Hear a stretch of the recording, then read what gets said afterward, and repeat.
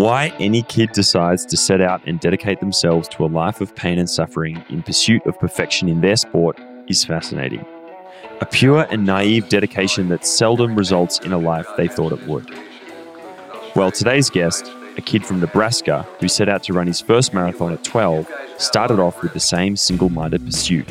And when one looks back at his life some 20 plus years later, you'd be hard-pressed to call that 12-year-old naive.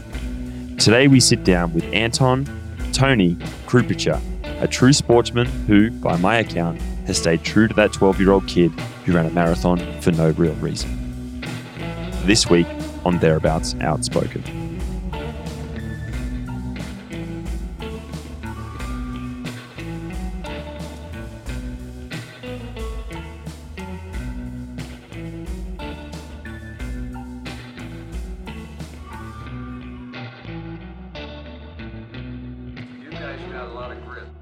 Howdy, sports fans, and welcome to another episode of Thereabouts Outspoken, the podcast that explores the characters that are thinking about sport differently.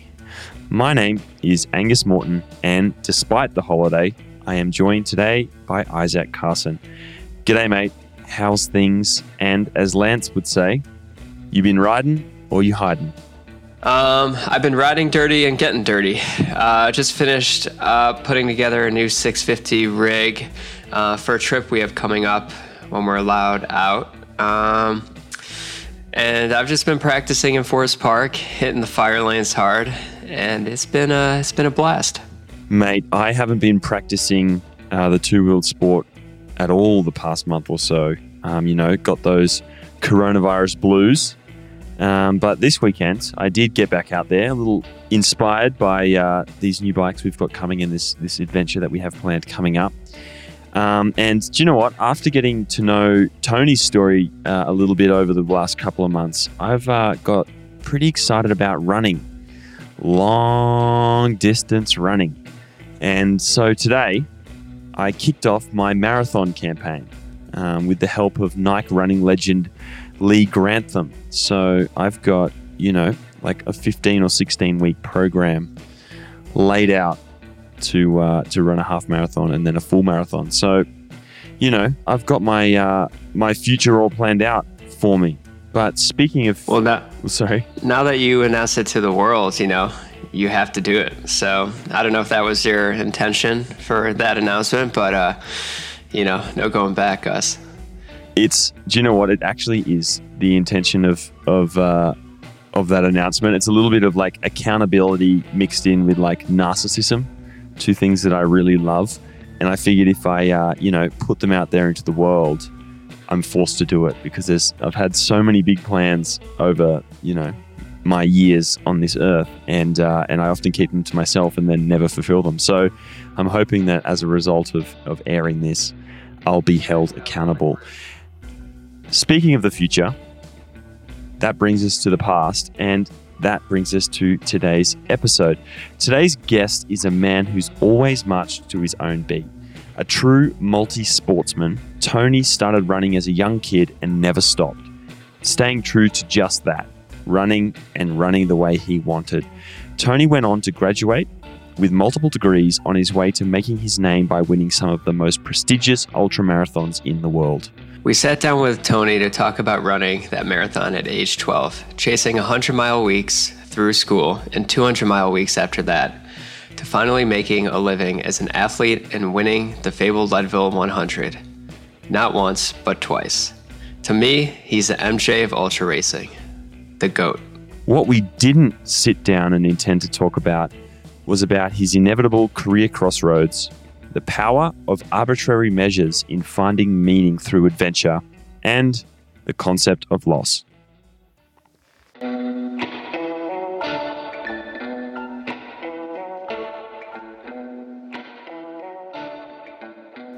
G'day, Tony.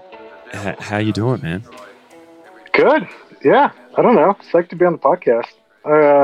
I've listened to a few episodes, so I feel like I know what I'm in for.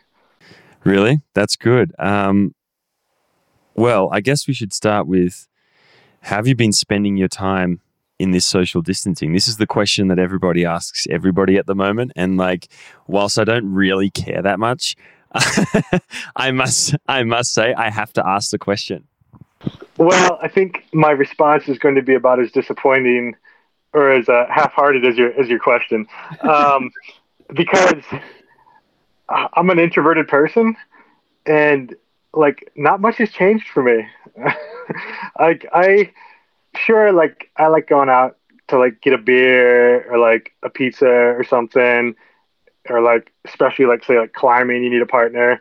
But in general, it's like I'm not a super social dude, so it hasn't been that difficult for me these last couple months.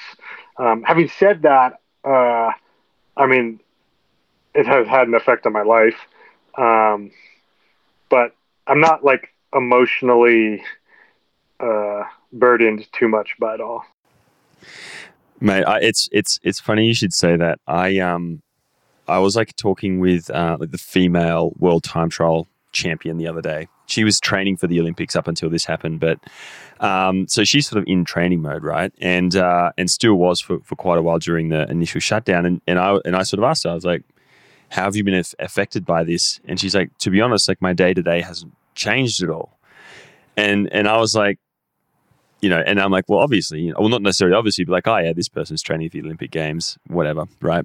For me, I'm not training for the Olympic Games. I'm not an athlete or anything, but my life hasn't changed much at all either. And I was like, what does this say about me? Like, like I don't go out much, I sort of just like, ride my bike a bit, go for a run, I just hang around at home sort of thing. So anyway, look, let's before we kind of jump into right now and all that sort of stuff, we should probably get a bit of a background.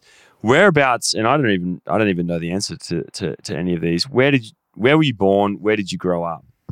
Yeah, no, I mean that's the thing. Like I would assume your audience is very heavily cycling based, and my name is not in the cycling world at all. My name is, I guess I made my name in the ultra marathoning world, specifically like mountain trail ultra running. But yeah, I grew up in Nebraska, just the next state over from Colorado, on a farm outside of a town of 300 people. So super rural, very, I don't know. It's just like, when you think of like middle America, rural, like Midwest, Great Plains, like that's where I grew up. And, but I've been in Colorado for the last 20 years. Which is crazy to say, but yeah, I came here for college in 2001, and other than a couple of short stints in Oregon and Montana, I've been in Colorado the last 20 years. Now, I read when I was researching this article, as you said, right, like our audience is predominantly cycling, and I must admit, like the way that I have been introduced to you is recently through your writing, and then have kind of subsequently learnt about, all of your escapades. But I was reading your Wikipedia page where, as everyone does when you're starting this thing, which to be honest is super light on, I might add. Like there's not a lot of information there. But anyway, the point I'm trying to make is I read on that you completed your first marathon at 12 years of age. Mm-hmm. Is that true? That's 100% true. Yeah. Okay. So that's unbelievable. That's mind blowing. I, at about the same age, I think, did my first 100-kilometer ride, and it was supported. There was aid stations, all this sort of stuff. I thought I was a king for doing that. Tell me how did you come to get into running, but not only get into running, but to do a marathon, something that people are typically told to hold off until, their later years to do? Yeah. I mean, when I was in the 5th grade, in the States, there's these presidential physical fitness tests, and you have to do like a 1-mile time trial as part of that, just for PE class. And that's how I started running. I was like, oh, I'll get ready for this by running 1 mile a day in the month leading up to it. But then like by a year later, I just never stopped running, and I was so into it, and wanted to run a marathon. My family would go to like secondhand bookstores and thrift shops and stuff, and I picked up a bunch of like running literature from like the 1970s, and I was just devouring that stuff. And it seemed like if you were going to be a real runner, you had to do a marathon. So I was like, oh, I'll find the nearest marathon, which was like a 3-hour drive away. My dad drove me to it. But I trained for it. Like I want to say I have a training log. I have training logs since 1995, but I did like probably 3 20-milers leading up to that marathon. So I was prepared. And it went great. I don't know. It was a super formative experience for me. And so you say that you just started running because of, getting into training for this 1 mile test at school. Like there's no background with family. There's no nothing. Like what were they thinking when, after you'd done that 1 mile TT, you're like, oh, I want to go run a marathon now? Well, I was doing like track meets and stuff in middle school, that kind of thing. But I think, I don't know, just from the very beginning, I was interested in, really what my potential was, what my limits were. And the marathon seemed like the obvious test at that point in time. And I do remember, after I did that, because, marathon is 26 miles, I was like, well, I guess next thing I have to do is a 50K, which I never got around to doing until much later. But the idea of just like running farther and farther was there from the very beginning for whatever reason. Running a marathon isn't typical for a 12-year-old, right? So, it's normally track stuff, cross country, 5K, 10K sort of thing. Where did you go? Like you've done a marathon. How did you kind of satisfy your competitiveness, or like where did you turn after you'd done that first marathon in order to satisfy that craving as a 12-year-old when there's no 12-year-olds out there doing marathons? So that marathon was in July of 96. And then that following winter, I was doing like 100-mile weeks. I don't know. I was just like, there's this running coach, legendary from New Zealand, Arthur Lydiard, and he had a book, and the thing was like, you need to do 100 miles a week, you needed to do a 22-mile long run on Sunday. So like that was my program, and I just went for it. But it was all in preparation for like spring track season, and then like cross country, which by the way, I was good in like junior high because no one else was doing that. But by the time I got to high school, I just wasn't very fast at that stuff. Like, I mean, I was good enough, but not in an absolute sense at all, super mediocre. Like I was running like 450 miles and like 10:32 mile kind of thing, which just isn't fast by anyone's standard. So I don't know. But from the very beginning, it was much more like, I loved the competition, but it was much more than that for me. It was like became part of my identity right away. And, I just became like I needed to get out and be running every day.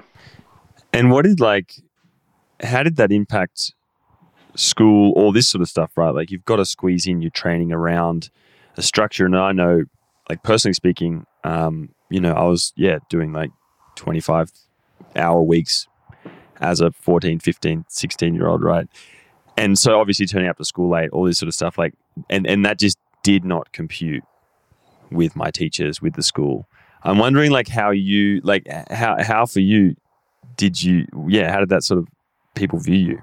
So I did that marathon in July, and then I remember that fall, I remember I was out in the garden with my dad, and we were like pulling weeds with the carrots or something. And I was like, I think in order to get in the mileage I want to during the school year, I'm gonna have to like run to and from school, because I'd read that the Kenyans had done that, right? And so I lived 7 miles from town, 7 miles from the school, and my mom was actually a teacher at the high school, so she would like take my books and clothes in for the day. I would run to school, get my gym bag from her, and then like shower and then go to school all day, and then run home in the evening, or like after school. And that was, I don't know. It's like in high school, it's just not very hard. You can do a lot. You can like, and like school was always easy for me. So I just, that was never a problem. Even in college, which wasn't as easy for me, I was running a ton, but all I was doing was running and going to school. I was very focused. And you say like, right from the get-go, like running became very much part of your identity. And going to college, like going from school, high school to college, like what at that time, what was driving these decisions? Were you like, were you constantly set on like, I want to make running my full-time job, or like, like running's my thing and that's what I want to pursue, like some end? Or were you like, okay, I'm going to college now to be what? I mean, really my whole life, there was that tension because like I worked really hard at academics too. And it was like, cause that was just important in my family and getting a degree and then going to grad school and that kind of thing.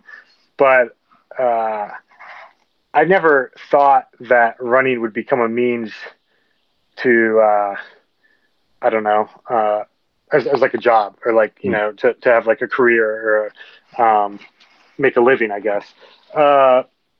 But throughout college, it was always, I mean, in college I studied physics, philosophy, and geology. So yeah, I mean, I was ambitious, but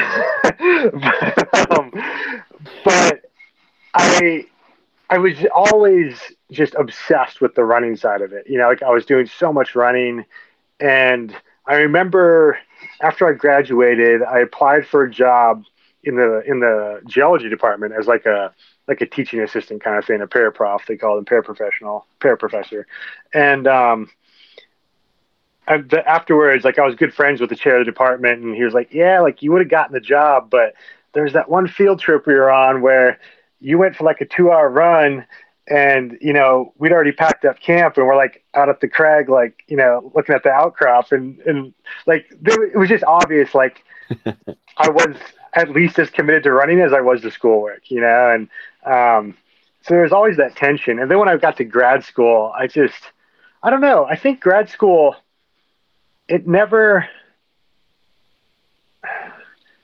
I'd already, like, in my own mind, like I'd already proved myself academically, and it wasn't like academics weren't required for my ego anymore. And that's always what it was. It was like, oh, like I can get an A, or like, I can get this degree. And by the time I got around to grad school, it's like I was a fully an adult. I was just more comfortable with myself. Like I don't need to like prove to the world how smart I am or something the whole time. Whereas I hadn't really scratched that itch fully with running because I was never a good runner. Like in college, I ran cross country and track, and I didn't have any success basically. But then, immediately after college, I fell into the ultra marathon stuff and immediately had success there. And that just became my focus straight away then. And how was that process? Like deciding that you were, like you like at grad school, you're like, this is no longer for me. I'm like, how did you find your home in running basically? Like what event was that, or what process did you kind of go through and find that? Yeah. So the year after I graduated from undergrad, I had a job at the school as a writing tutor. And that summer, this was down in Colorado Springs, I won a couple of races here in Colorado, a couple of marathons. One of them was the Leadville Marathon.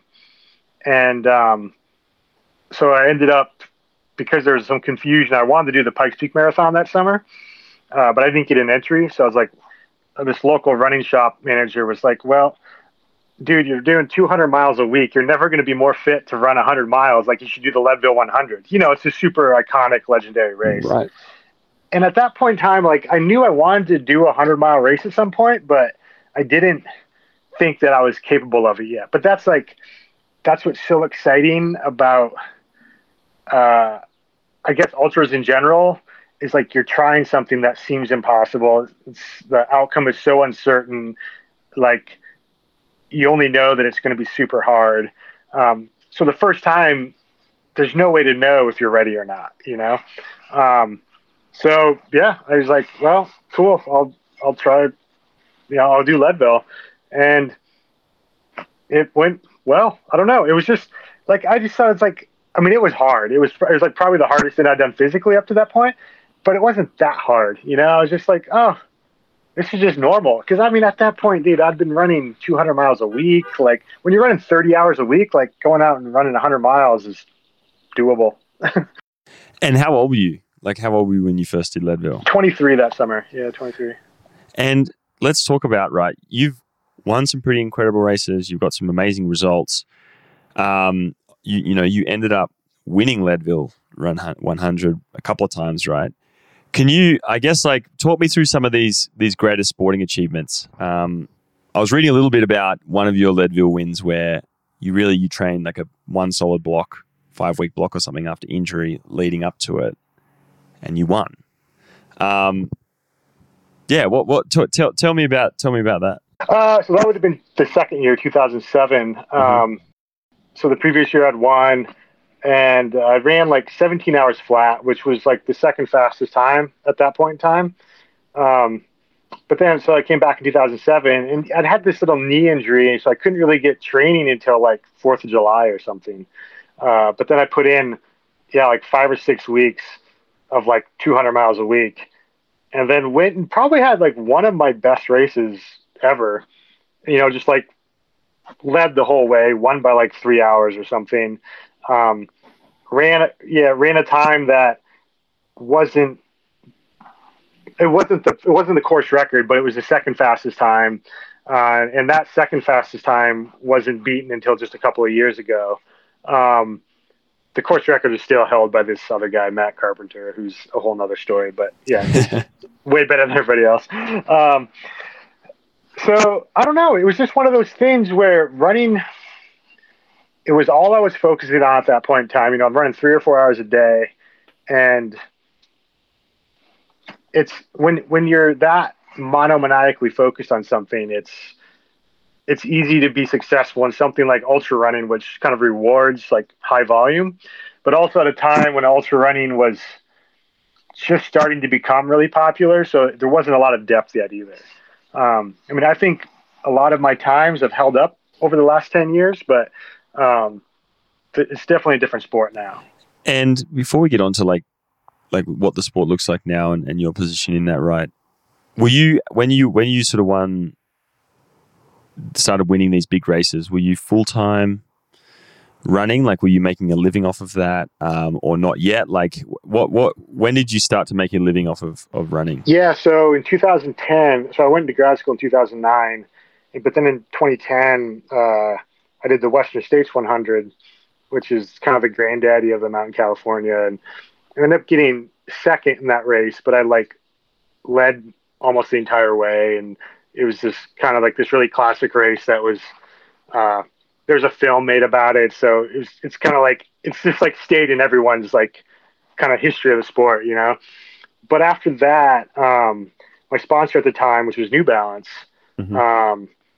they'd just been paying me like a very nominal stipend, But after that, the manager of the team there was like, "Dude, like this is embarrassing. Like what we're paying you. Like what do you want?" And I was like, "Okay. How about this?" And he's like, "Sure." And so from there, that just like completely changed my life. I just became able to support myself through running and sponsorships, and that was in 2010, and it's been the case for the last 10 years then. And then okay, I guess what do you view out of that sort of period in time as your greatest achievement? Like what looking at all these events you've done? Well, no, and I mean, no, not at all. Like sporting, I mean, I've got written here like, what is your greatest sporting achievement, right? Like, what do you view as the thing that you've done that you're most proud of? I think for me, it is being able to make a living at it. Like that's just, I don't know, having the trust of companies that they'll want to like support me and basically endorse their products and be a part of, me trying to, have a career as like an outdoor athlete. That's, I don't know. It's not, I'm someone who like if you saw where I grew up, it's just hilarious. Like until like this last summer, I don't think either of my sisters had ever been overseas. You know what I mean? And I've been everywhere in the world, and it's not because I'm like smarter than them or something. It's just because I got really lucky, And I guess that's what I'm most proud of is like getting lucky. I can like travel around the world and see, so many different places and have so many different experiences that if I hadn't ever, I guess, found success in running, that stuff never would have happened, Right. And I mean, I'd hardly call that lucky. It's weird how it works out though. It's like being in the right place at the right time, like having your personality like match a certain zeitgeist, and it all just kind of falls into place. There's a certain amount of luck involved. Obviously, I mean, I like to think that as long as you like, I don't know, are true to your passions and really like exhibit commitment to those, that stuff will work out eventually. But you have to be lucky too. Right. And I mean, I was talking to a friend the other day who runs, in the like the kind of ultra endurance category, and apparently you probably know more about this than I, but there was a survey done on like who makes a living off of what they do, like 100% of their living off of running, and it's still like less than 10% of the field. So 10 years ago, there's like not that many, which is remarkable. It's definitely changed in the last 10 years, but like in 2010, there were probably like, I mean, I was one of literally a handful of guys, talking like, 5 or 6 guys maybe in the world who are like truly living off of in the ultra endurance world, in like the more traditional like marathoning, track and field world. Of course, there's been sponsored runners since forever, but in ultra marathoning, it's definitely a new thing. And you've been renowned, like obviously you've been renowned for your like incredible mileage. I didn't understand that it was like as of,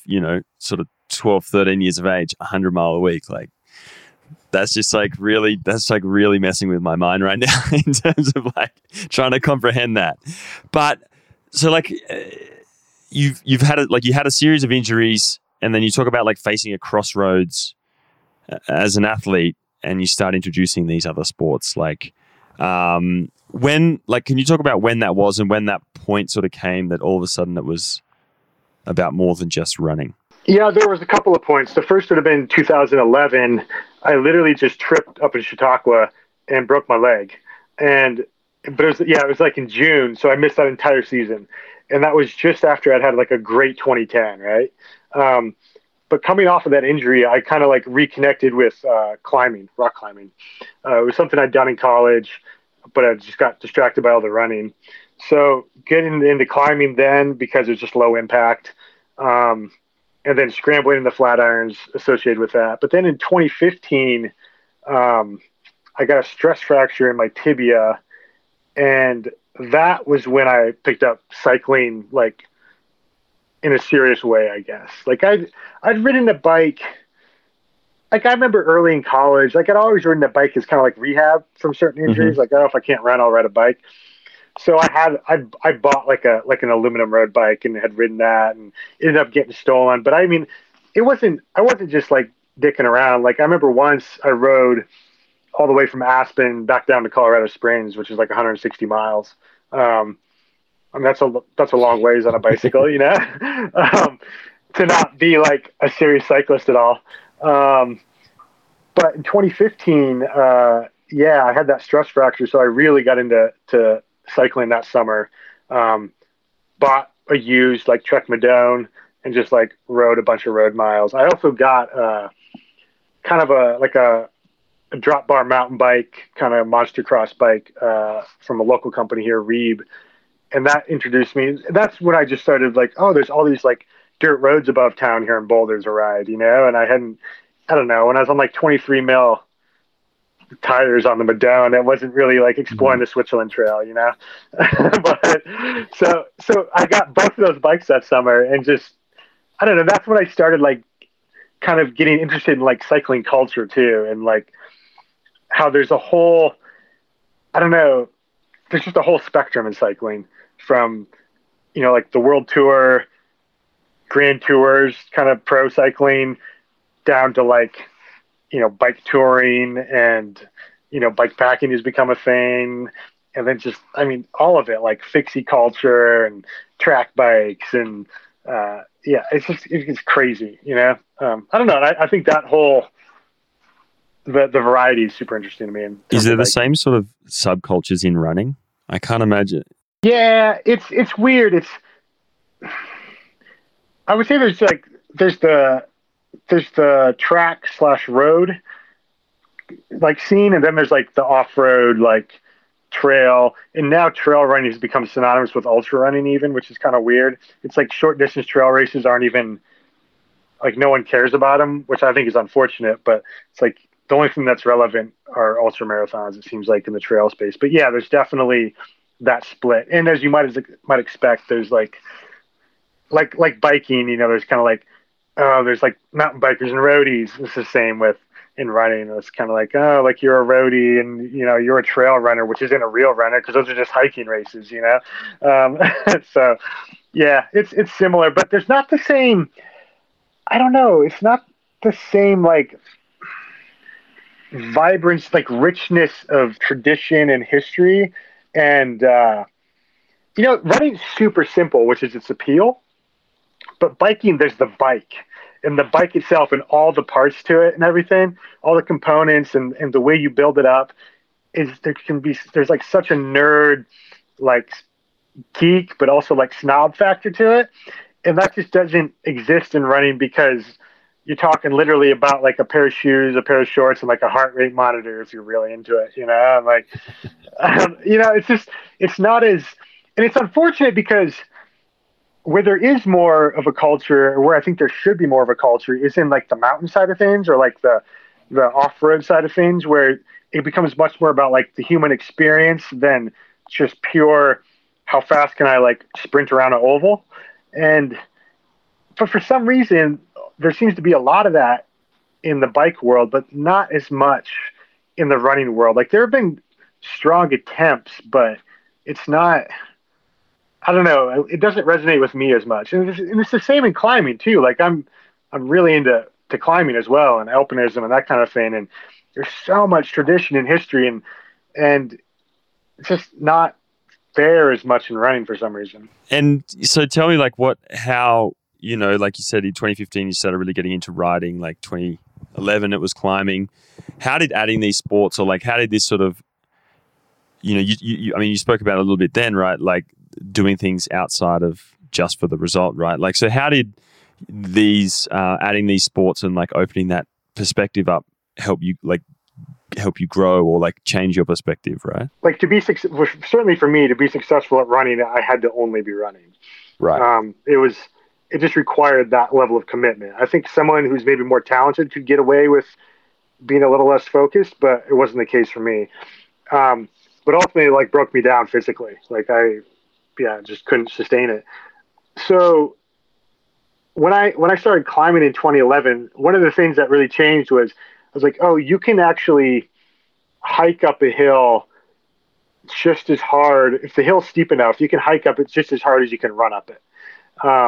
And so it was this whole idea of like, there doesn't need to be a trail. You can strike out off trail. You can incorporate scrambling. You can incorporate climbing. So it's just like that running didn't become like the value or the point anymore. It was simply being out in the mountains and moving, and whatever form that took was valid, whereas before, like when I was in college, if I like hiked to Fortuna with some friends or something, you would like have to go for a run that evening because like that wasn't like a valid form of movement in the mountains. You know what I mean? So that was a big shift for me because it just applied to everything then, like whether that was climbing, biking, ski mountaineering, it's all just like being outside moving. So it just, I don't know, it adds like so much more like depth to your relation to the outdoors. Like I remember that summer 2015, the first time I biked up Left Hand Canyon, I was like, holy shit, there's like this whole like world that I didn't know existed in Boulder. You know what I mean? Like, or like when you go out to like hygiene and there's like 100 people like at the bike rack and it's just like everyone's like in their Lycra or whatever and like having their muffin at the cafe. And I'm just like, damn, like I didn't even know that this part of life existed, like you just get so stuck in your world of like running. And the same, like the first time I went to Eldo for climbing or something, it's like, Jesus, there's just like an entire world out there that I had no idea was even there. And it's so interesting, and there's so much to learn. And yeah, I don't know. It's you see the world with different eyes when you pick up a different activity like that. Right. And so, I mean, I would have to agree, right? Like, I think for me, that's happened in the last, probably 12 months. All of a sudden, I've started running, but this whole world of running, and then there's this whole world of running. Right. And then skiing was the next one. That was what I was about to say, was like, I honest to God had no idea that uphill skiing existed. And I was like moving back to the States, and I saw my friend was like, I think it might have even been like, I'd seen you start posting and a few other people. And I was like, wait a second, like, there's a way that you can ski downhill, but like you get a workout in, like, it's like this physical experience, right? And I was like, hadn't skied in nearly 20 years. Like, before I even did anything, right, I was messaging you. I was like, do I get these skis? Blah, blah, blah. Like, got a ski set up. And anyway, and then I opened up this whole world. All of a sudden, like, people that I'd known for a long time, friends of my parents that lived in Colorado, or even friends of my own. And they're like, oh yeah, backcountry skiing. Like, oh yeah, like skinning. Like, yeah. I've been doing that my whole life. And you're like, what the fuck? No one mentioned this to me. And there's this whole other world. All of a sudden, like, everything changes. Like, it's crazy. It's like, right. Because there's so much, like, all of a sudden, like, I remember when I was really into running, it was just like, oh, where can you go in the country to get like a lot of vert in the wintertime? It's like, oh, well, you could run in the Grand Canyon. There's no snow there, like that kind of thing. But now I'm just like, I look forward to winter because Skimo's fucking rad, and I love the races, and I love the training of it. I love being out in the mountains in the wintertime. And like, I don't know, like, that never existed in my life before 2015, like, it's just nuts. And that's the same, like my epiphany was 2013 when, like, all sport had ever been forever was results based. And like you said it really well then, like, if you went and did a hike with your friends in the day, that wasn't valid. You had to go and run in the night. Because it wasn't, and I just, like, it didn't even occur to me that there was another way to participate in sport, and by extension of that, engage with the outdoors, than being results based. And the moment I learned that, like, all of a sudden, you're just like, oh, dude, like, it's almost like it was like such a watershed moment that it's really hard to articulate, like, that change. Yeah, I guess for me, the main thing though, and this is something that I'm pretty adamant about, is that, like, I absolutely love competition, and I love in almost any aspect. Like, obviously running is where I found success at it, but like a skimo race or a bike race to me is just as enriching or satisfying as a running race.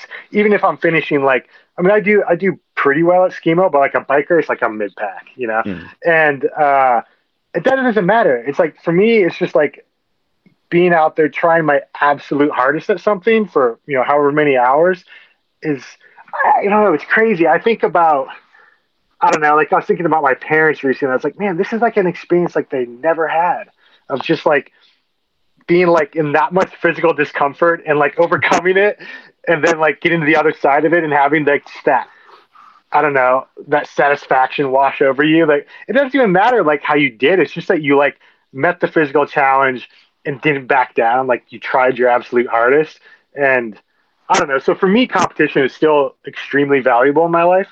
But obviously there is a whole other way to engage with the outdoors and with other humans that isn't just competition based, but I don't think they need to be mutually exclusive, I guess. Right, exactly. And speaking of competition, post 2015, what happens to running as these other sports start to emerge and you're kind of having this change in perspective? Yes.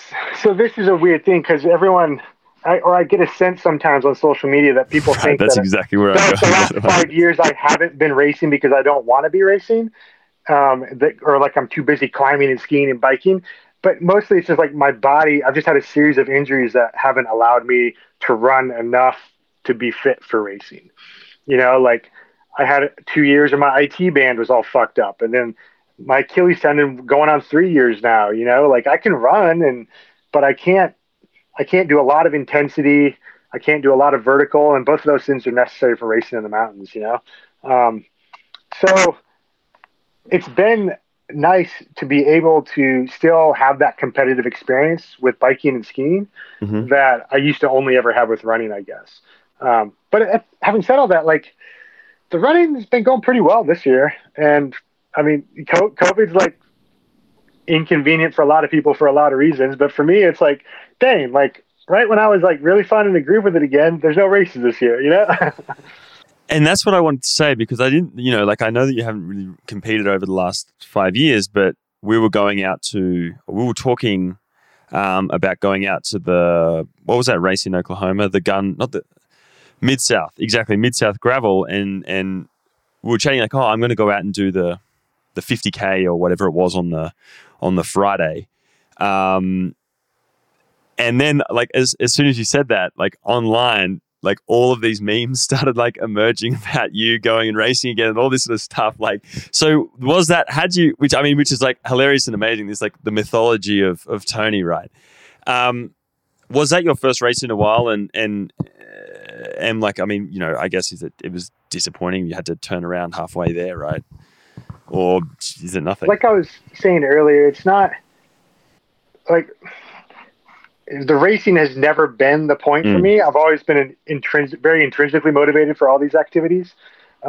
Racing is just an aspect of it that I really enjoy, but it's not like, if a race doesn't happen, it's not the end of the world for me. Like, because I haven't spent all these hours like out running or whatever just to do the race. I've been out there doing it to do the running, you know? And I don't know. It's always, I'm hyper competitive, but the racing has always been fairly incidental for me, which I think a lot of people, it's hard for people to wrap their minds or how you can be that way. Especially, I mean, there was a period of time when I was at the absolute top of the sport, you know, and I think the expectation is that if you're going to be in that position, like, your life is all about performance, you know? And for me, it's always been much more about, I don't know, there's like an emotional side to running for me and like a psychological health side to it. And it's just kind of like being able to have a fully integrated life, like exercise and getting outside is necessary. And that's always been the basic motivation. I mean, I can get really alpha and like get really focused on preparing for a race, but like in 2008, I qualified for Western States and it got canceled literally like 2 days before the race because of forest fires. And like, I was ready to win that year. Like I was just really fit. And like, I remember literally my buddy called me. I pulled over to the side of the road, crawled in the back of my truck, went to sleep. And the next day, like, drove to Leadville and got a job in the coffee shop. It was just like, well, I don't know, on with the next thing, you know? Like, it's just a race. There's always another one. Talk about now, bike touring versus bike riding. You've spoken about this. I want to talk to me about the great difference that you find between the two of these things. I don't know. I guess I don't have a lot of intrinsic motivation for just riding my bike. You know, it's like, of all the sports that I do, if I had freedom to choose amongst them, biking would be like number 4. It'd be the one I'd pick last after like running, climbing, skiing, then biking, you know, in terms of like just getting out and going for a ride. But in terms of using it as like commuting around town, like going to Eldo to go climbing, or like going to the grocery store to pick up some food, or like going to the pub to get a beer or whatever, like, I think biking is rad. And then as a means of transportation in terms of touring, as like getting out in the world and like going camping and that kind of thing, I think it's incredible. And I think the difference is, I don't know, it's like the bike is a tool, and it's way more than a tool. It's also like a piece of art and an expression of like, and, you know, because it's a piece of art, it's an expression of who you are in some way. But the way you use it is an expression of who you are too. And I don't use it as a training tool. You know what I mean? I use it as a way to get out in the mountains, and I use it as a way to like see the world. and I use it as a means of. It's a freedom vehicle. It's just like it's crazy. Like bicycles, I don't know. I can get so excited about them because it's just like you sit on a bike, like you give yourself some food and water, and like you can go forever. And it's because you can carry everything you want on the bike. It's not on your back. There's no pounding like there is in running. Running's so destructive and abusive. I don't know, like something magical about biking. It's a way different kind of simplicity and freedom than running is, but it's a kind that I don't know, I almost connect to more because it's just that whole, like the mythology of the open road and all that, it's just like you have everything you need on the bike and you're self-sufficient on the bike. And that's such an empowering, feeling, I guess. And it's like, one way to put it is like, I have been on bike tours where I was like, God, I don't want this to end, because it's just like, you just find this groove where it's like your purpose is so well defined every day, and you're doing something every day feels like an adventure. Every day feels like you're doing something, like you're in the right place, and you're doing what you need to be doing. Whereas like, say in a race, like 100-mile race, I'm always ready for it to be over by the end, like you can OD on running, but like just bike touring though, I don't know. It's obviously the road will get old at some point, but every tour I've been on, I've often have been sad that it's over at the end. And speaking about touring and doing these sort of journeys by bike, I'm a big believer that you can have an epic adventure out your back door. And you spoke about like these arbitrary parameters, and how it's essential, like, prescribing yourself limitations or a goal that you set, which like is arbitrary in the scheme of things. Getting A to B can be done in almost any way. It's not about that, right? It's about how you travel it. So I'm interested to hear, like, what is it about setting yourself these kind of arbitrary restrictions on an adventure that forces that personal growth, that allows you to have this experience that you otherwise wouldn't be able to? I guess I believe as humans, we assign value and we assign meaning to things.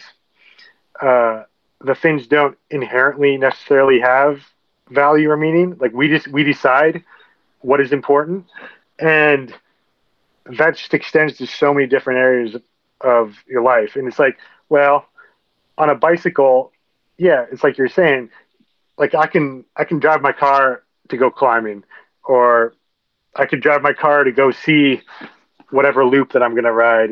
But it's a completely different experience then. And like style matters. Like the ethic that you adhere to matters. It's like it's just such a different experience if you're like, well, I'm going to do this loop, and I don't want to have any kind of like, I'm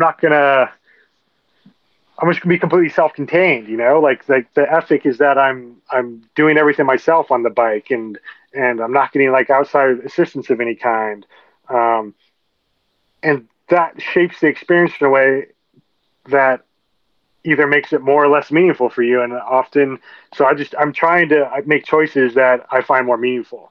Does that make sense? I don't know. I feel like I'm not explaining it very well, but it's like, so a lot of times I'll get like, like you're running down a trail in the mountains and someone's like, oh, why don't you like stop and smell the roses? And it's like, because stopping and smelling the roses is a completely different experience than trying, moving at this speed, what I mean? And the experience that I'm interested in is what it feels like and how I have to interact with my surroundings in order to move at this speed.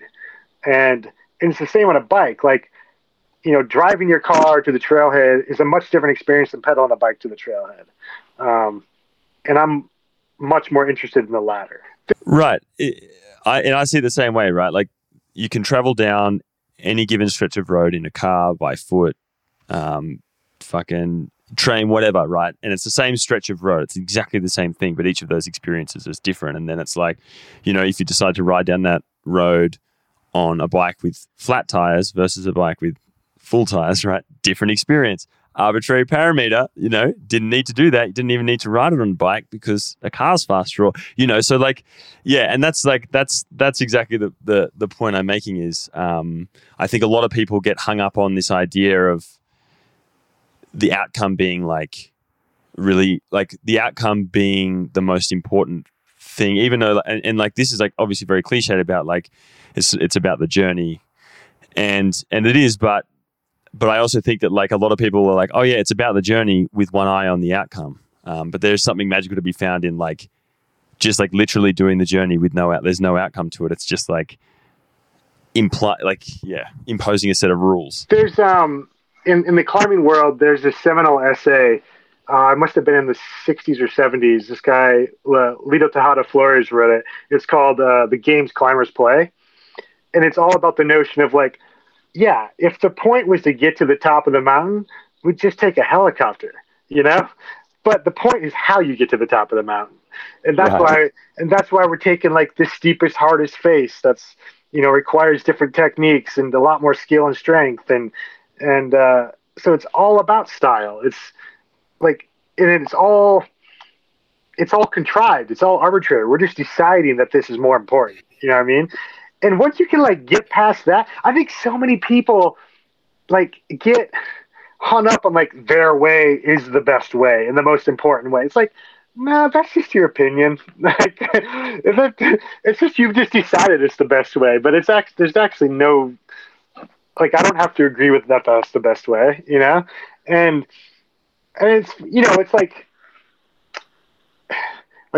you must be aero on a bicycle, you know, in order to be like a serious cyclist or something. It's like, what does serious even mean? You know, like what if and I'm not even talking about what's more fun, because I think fun is an overused, like, I don't know, like, oh, I won't do it if it's not fun. Like, nah, I do all kinds of shit that's not fun. That's I still find to be really rewarding and meaningful, you know? Right. But yeah, there's just a lot of different ways to engage with the world. And you just have to decide what makes the most sense for you, what you're most interested in, like what you value the most, and pursue it, you know? And on that, like talking about the arbitrariness of sport, but also too like that deeper kind of experience and growth and like understanding that comes from doing those things, right? You've like pretty meticulously written in a public forum for a long time now, right? Like on your website and to very great effect, I might add. But I was like I've been looking through these sort of sporadically over the last bit. And then today I realized, like, I was like, I wonder what the first thing you wrote was. And so I like went all the way back to 2007. And this is actually very, like, I don't know, I related to this like very, very strongly, but you wrote, there is no reason to post one life on the internet other than to feel as if you have some sort of agency as a human being, right? And you went on to justify the reason why it's still worth, why you should still like write publicly quite eloquently. But I'm just intrigued to hear how you feel about this like 13 odd years later. And why that is because I feel exactly the same way, right? Like I produced like a series of films about essentially like riding bikes in the way that I want to ride them, like with this express idea that there's something that other people will find of value in that. But I have very much battled with that idea of like, well, what's the point of me?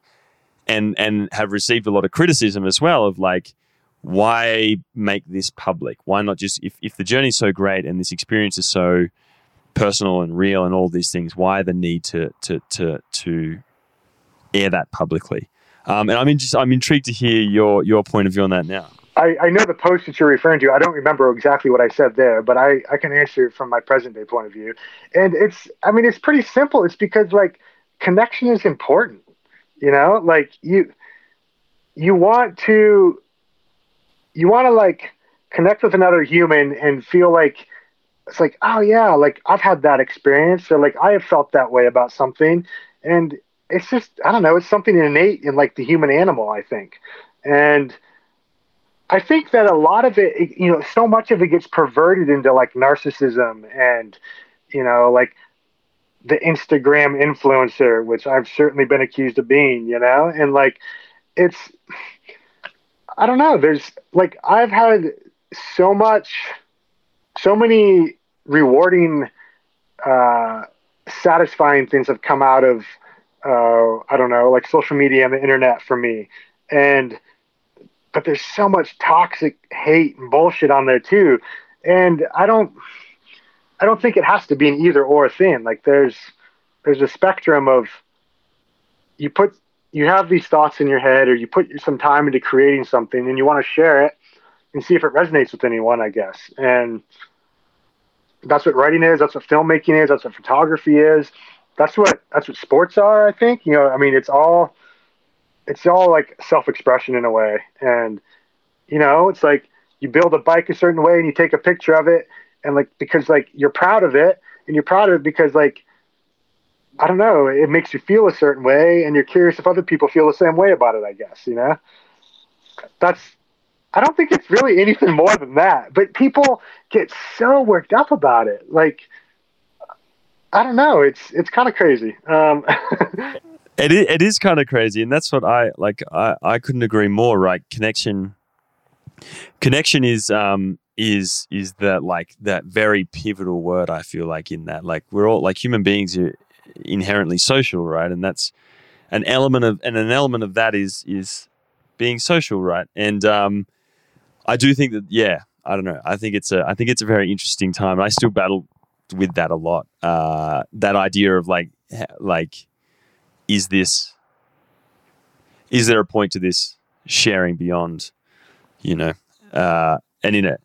Yeah, or is it like, am I doing this out of some other motivation other than narcissism? You know, like, am I just looking for like thumbs up and likes and that kind of thing? Or is it, and I guess it's however you want to couch it. I just think as long as you remain humble about it and are putting like more love out into the world instead of hate, I can't fault you for any of it. You know what I mean? Like I don't know.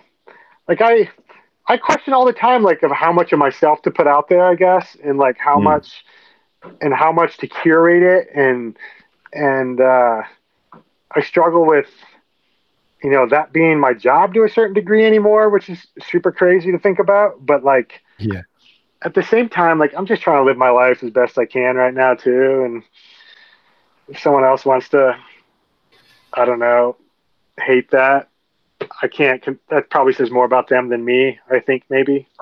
I don't know. Tell me, like, loss as an athlete, obviously, it's inevitable, right? Something you have to come to terms with, and if you ever want to survive in your sport or even be good at your sport, you have to accept losing, right? When you and I went for a coffee, like, fuck knows how long ago now. Excuse me, God knows how long ago now. But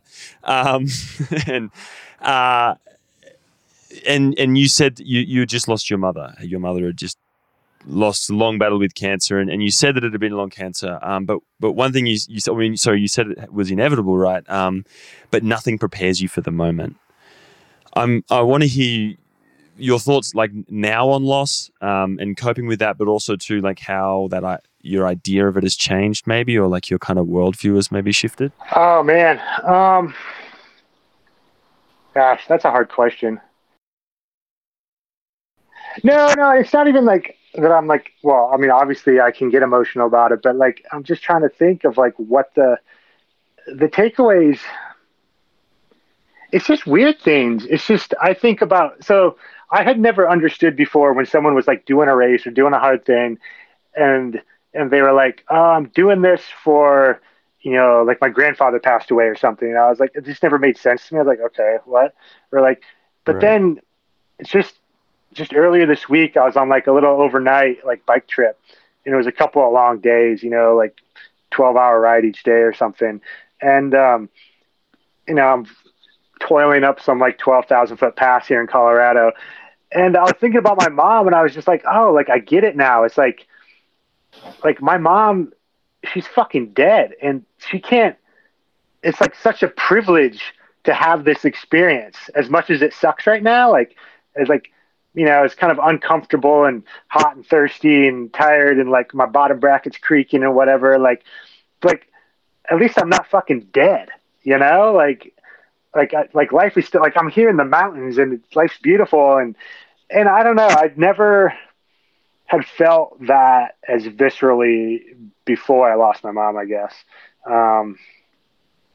And even though I've done all kinds of high consequence activities in the mountains, alpinism and ski mountaineering and even just rock climbing, these are, a lot of things can go wrong. You're playing with gravity and stuff's falling down on top of you sometimes. And I had never considered the concept of death very seriously, I guess. I just had never taken the time to stop and think about it that hard. But when you're with your mom when she dies, like, you're forced into thinking about that pretty hard. And I guess that has been the main takeaway from it. It's just really kind of like ruminating on the concept of death and how, I don't know. I guess it's the cliche thing is that it makes you appreciate every day that you're here more. That's about all I have to say on it. And last question today, like you said about life's about assigning importance to things. What do you assign? What have you assigned importance to now? What's the next thing for you? Like, what are you sort of striving for at the moment? So there's people, sometimes people will say like, oh, I do this thing like because it makes me feel alive or whatever, and like that is like, that's definitely the thing that I am assigning importance to right now, which is having experiences that like kind of slap you in the face a little bit and wake you up and like make you recognize your like agency in the world, that you exist, that you're a human. And for me, that often takes the form of some kind of difficult physical challenge that also becomes a very difficult, like, emotional and mental challenge, just because that's the nature of those things. So going forward, it's continuing to hopefully construct a life that prioritizes having those kinds of experiences. But at the same time, going back to the connection thing, I think especially with what's going on right now with a global pandemic, you can't help but be awakened to the idea of the fact that like community is so important. So combining those two in some way is something that I'm going to be interested in doing going forwards, which is having these kind of like meaningful, challenging life affirming experiences, but like either having those with other people or helping other people have them as well, that kind of thing. Mate, thank you so much for your time. This has been very, very interesting and really wonderful conversation. So I appreciate you taking the time, dude. Cool. Yeah. Thanks a lot, Gus. Appreciate the podcast. Hope we can get out and ride soon.